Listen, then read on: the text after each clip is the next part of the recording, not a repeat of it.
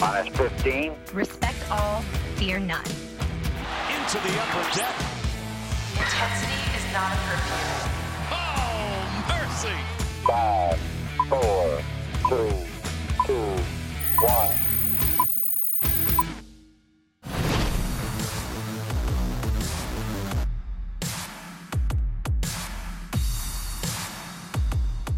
The World Series has come to Houston, and Game 1 goes to the visiting team. Welcome into the Mass on All Access podcast, everyone. Bobby Blanco, Paul Mancano from Minute Maid Park, and the Washington Nationals have escaped Game 1 with a 1-0 lead in the Fall Classic. And, Paul, a lot of big moments coming into this game, all throughout the whole game from the big star players.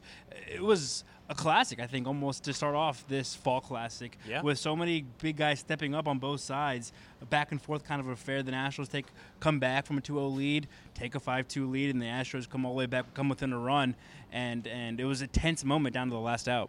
It was an outstanding game. Yeah. I think, it really regardless was. of it, even if the Nats had lost that game, I think we would still be able to say the same thing. This would be a much different podcast if they had lost the It game. would be a for me. very different podcast because of the way that they would have lost, which is blowing the lead. Yeah. But still, it was an outstanding game. I mean, the performances that you got from Juan Soto, and we'll get into him later. The fact that Max Scherzer once again had first-inning troubles, which has been a weird theme for him this postseason, and then settled down and was fine. The fact that Daniel Hudson and Sean Doolittle are nails. Yep. And the fact that they got an outstanding inning from Patrick Corbin. I mean, I feel like with the Dodgers series, it's going to take every single ounce of the Nationals to beat this Astros team. Yeah. And they got everything, not perfect, but they needed, and talk about a team win, every phase of the game had to go well.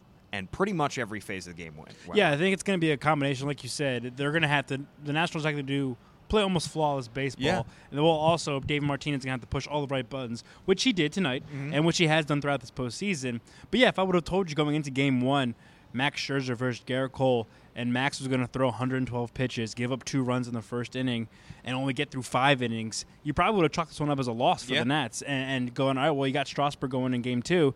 But no, the offense picked this guy up, their ace, up in Game 1 when he was just laboring to get – the fact that he even got through 5, I think, was surprising because he was almost coming up on 100 in the 4th. So it's like, how can you really run this guy out of here one more inning?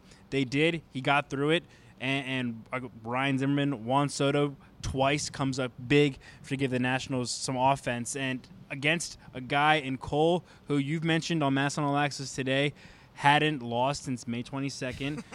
The Astros haven't lost one of his starts since July. I mean, it was just an unbelievable performance against the best pitcher in the second half of the season in all of baseball. How many times this postseason have we said, and the second half of the season, if you were to look at the stats of this game or look at one aspect, you would say that the Nats would lose that game. Right. You know, the fact that look at the wild card game. Yeah. If you were to tell me that Max Scherzer would give up 2 home runs in the first inning, and that the offense wouldn't score until the 8th inning, you would say that they lost that game. Right.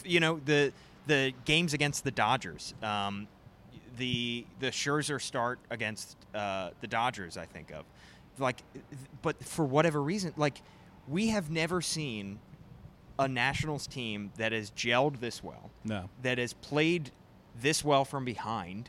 I don't know if I've ever seen a team that plays this well from behind or has as much mojo and as much confidence that they're going to win a game. Like if they're leading in a game, in like a playoff game, I feel like I have a 100% chance they're going to win. If they are down in a playoff game, I feel like there's a 110% chance they're going to win. It's ridiculous. Yeah. It's like the two they go down 2-0 in the first inning. It's like nothing. You had no doubt that they would at least put runs on the board to make it a game. At least. It is insane the amount of confidence this team has that they're going to be in every single game, and more often than not, they're going to win these. Yeah, and in that first base dugout, you think for the Astros, if on the opposing side, if you said you would have given Garrett Cole a 2-0 lead after the first inning, and he was only going to throw 106 pitches and go through 7, only striking out 6, you would have felt very comfortable with that, thinking this is going to be a W. But not just Max being able to, and we talked about this before, Paul, on the podcast.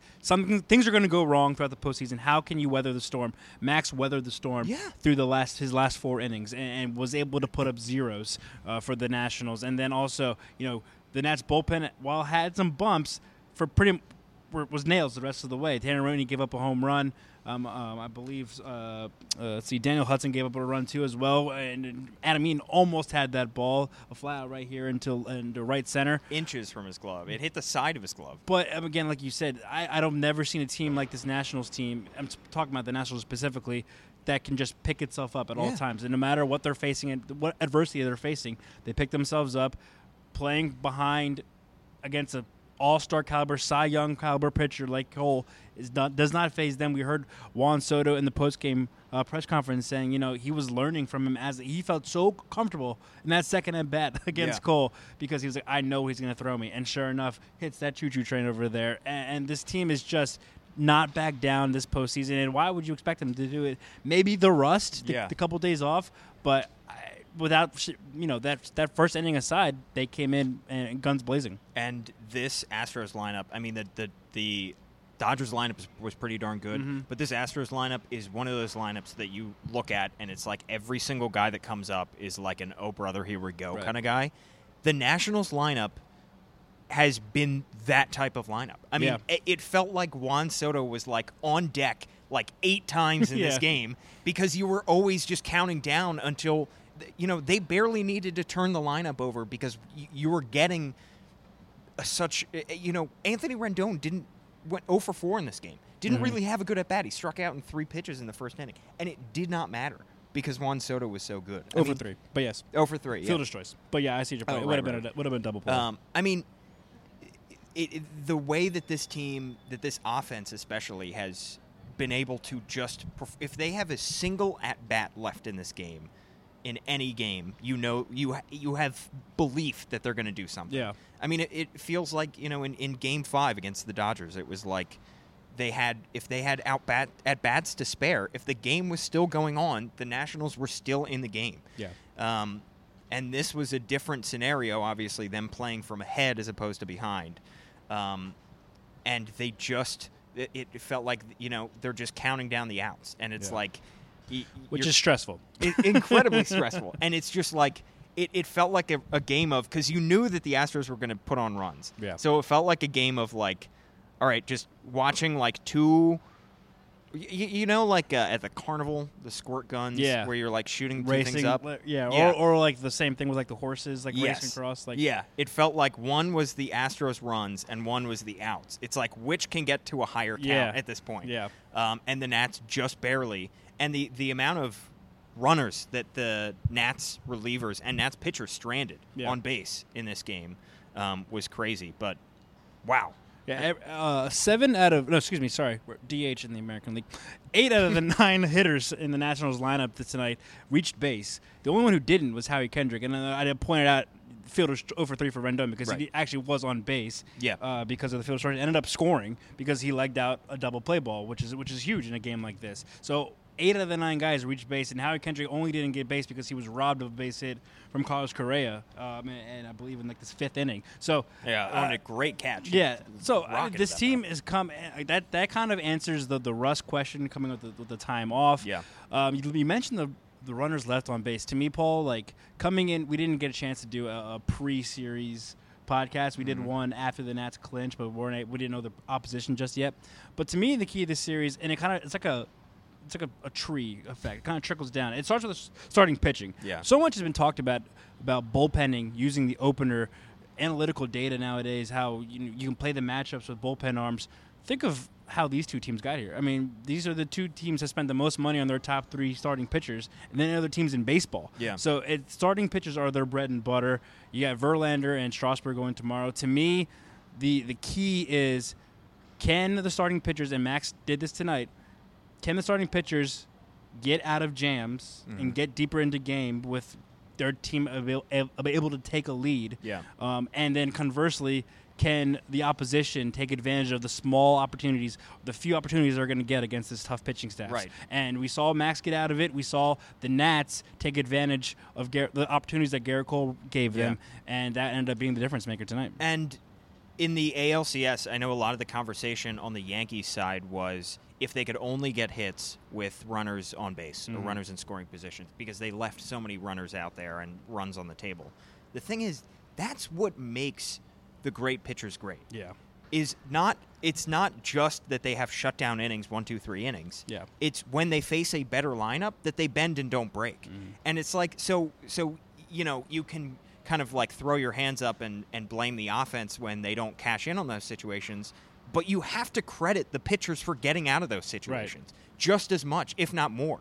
Yeah. And after the game, Daniel Hudson, the fireman, was saying, he feels like a lot of those situations when you come on, a reliever comes on to try to put out a fire with runners on base can be fluky. Yeah. Which is true, but also, I mean, it's a combination of things. It's the fact that Davey Martinez waited until just the right time to bring in Daniel Hudson with 2 outs in that inning. He waited until there was 2 outs in the 8th inning to bring in Sean Doolittle. So it was a fresh hitter, and all he needed to do was get the 1 out to get out of the inning. So it was a combination of Davey pulling the right moves there, and also you got to give the Nats pitchers credit. Like the Nats hitters did come up with runners on base and cash in, but the Nats pitchers for stranding all those runners, that's more, I think, a positive on their side than it is a negative on the Astros offense. Right, and I think a key number to take a look at in this series, and I actually don't have it in front of me,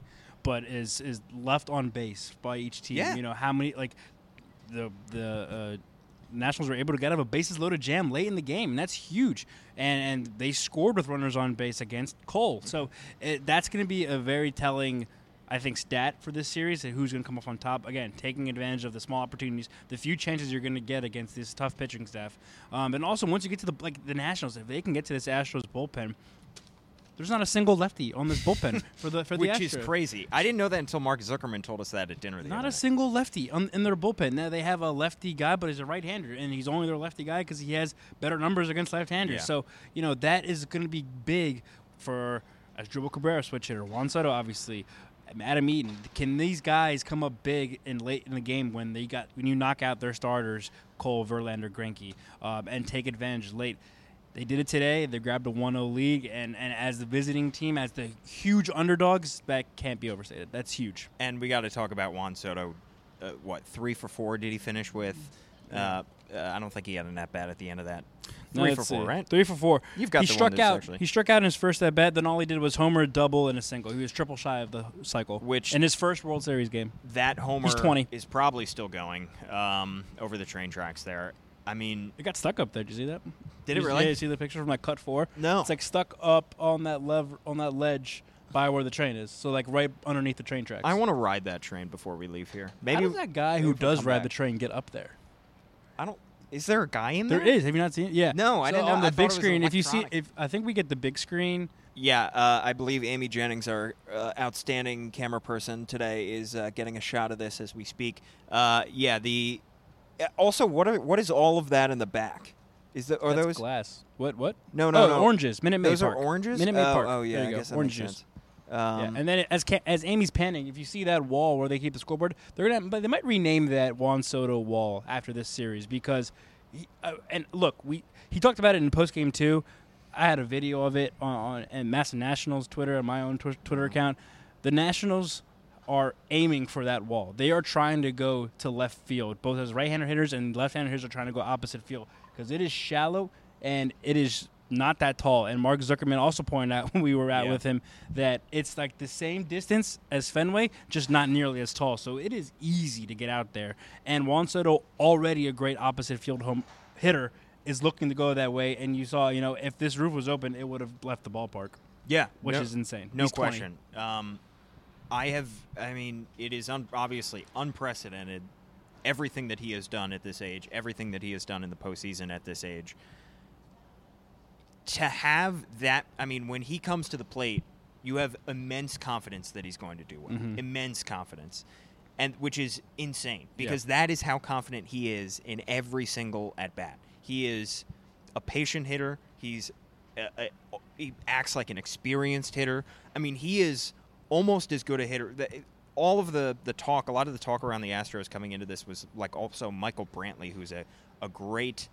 He's got a great eye, one of the best eyes in baseball Yeah. in terms of seeing pitches and then knowing which pitches to hit.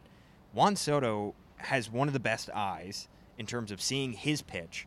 He hits the high fastball better than anybody, which was perfect against Cole because he uses like an inside changeup or inside curveball and a high fastball, and he hit the high fastball. I mean, Juan Soto had an absolutely outstanding game. Yeah. And at 20 years old, I'm struggling for words, obviously, It's but tough. it is. I it mean, is- he's that good. He's incredible. it does not make sense. Yeah. The wins that this team has rattled off do not make sense, and Juan Soto's production at this point absolutely do not make sense. I saw on Twitter throughout the night that apparently on the Fox national broadcast that Tom Verducci mentioned in his conversation with Nats hitting coach Kevin Long that Kevin Long guaranteed that Juan Soto, if Cole threw Yeah. him a high fastball, Juan Soto's going to hit it out. And sure enough, that's Yeah. exactly what happened. This kid is unbelievable. And he called a shot, according to He your called Twitter. a shot. Yeah, again, if you Bobby_Blanco or at Maston Nationals, I think we tweeted at both accounts. But the workout here yesterday afternoon, he's talking with Kevin Long out on the batting cage, and they were both doing this Yeah. motion towards left field, and that's what they were working on. They were trying to pull the ball and loft it over that short wall. And I mean, he not only got it into the stands, he got it up and over onto that would have been out at Fenway too, obviously. Yeah. But he crushed the ball. That's what they're trying to do. So look at that weak spot throughout the series. Every game here at Minute Maid Park, that's what they're trying to aim at. And he talked about also, this is how incredible this kid is. He talked about a spring training matchup he had against Garrett Cole this season that he remembered how Garrett Cole likes how to pitch. That's incredible. He thought It's October. it's October. Like 20-year-olds don't think that. Yeah. Don't remember that far back. You know, it's insane that he picked that one out bat and was like, I'm going to remember that. And then sure enough, he's seeing him in the World Series, and he knew exactly what to do with that ball when he saw it. I can't help but think of all the things I forgot on exams that I had learned 5 months earlier when I was a 20-year-old. I forgot what we were talking about in our spring training podcasts. Like, how Oh, yeah. How does he Spring remember training? a Are pitch? you kidding me? Yeah. How does he remember the specific pitches that Garrett Cole was Yeah. throwing him? So I mean, again, he's just an unbelievable talent, not fazed by the big stage. And Houston, America, this is Juan Soto. Yeah. Good luck. Yeah, and obviously great performance by the young guy and the vets, too, Yeah. in this game. Nationals have one of the – it is crazy to think that they have a 20-year-old and Robles is 21, 22, and they still have one of the oldest, if not the oldest team by roster in baseball. What a feel-good story for Ryan Zimmerman. Unbelievable. It took him 15 years Choking up. to Yeah. get to the World Series, and his first at-bat smacks a homer to center. Yep. And then the other veteran on the mound, Max Scherzer, settling in after I don't know what his first inning troubles have been. I'm guessing it's overhypeness. Yeah. I mean, he's like pumping fastballs at like 99, 100, and I'm guessing it's just he can't quite locate them exactly where he wants. Yeah. That double that he gave up in the first inning was like it was a 1-2 pitch, and it was up in the zone. It felt like he might have missed his spot there because it was a great shot by Gurriel, but probably a little bit too hittable at that point.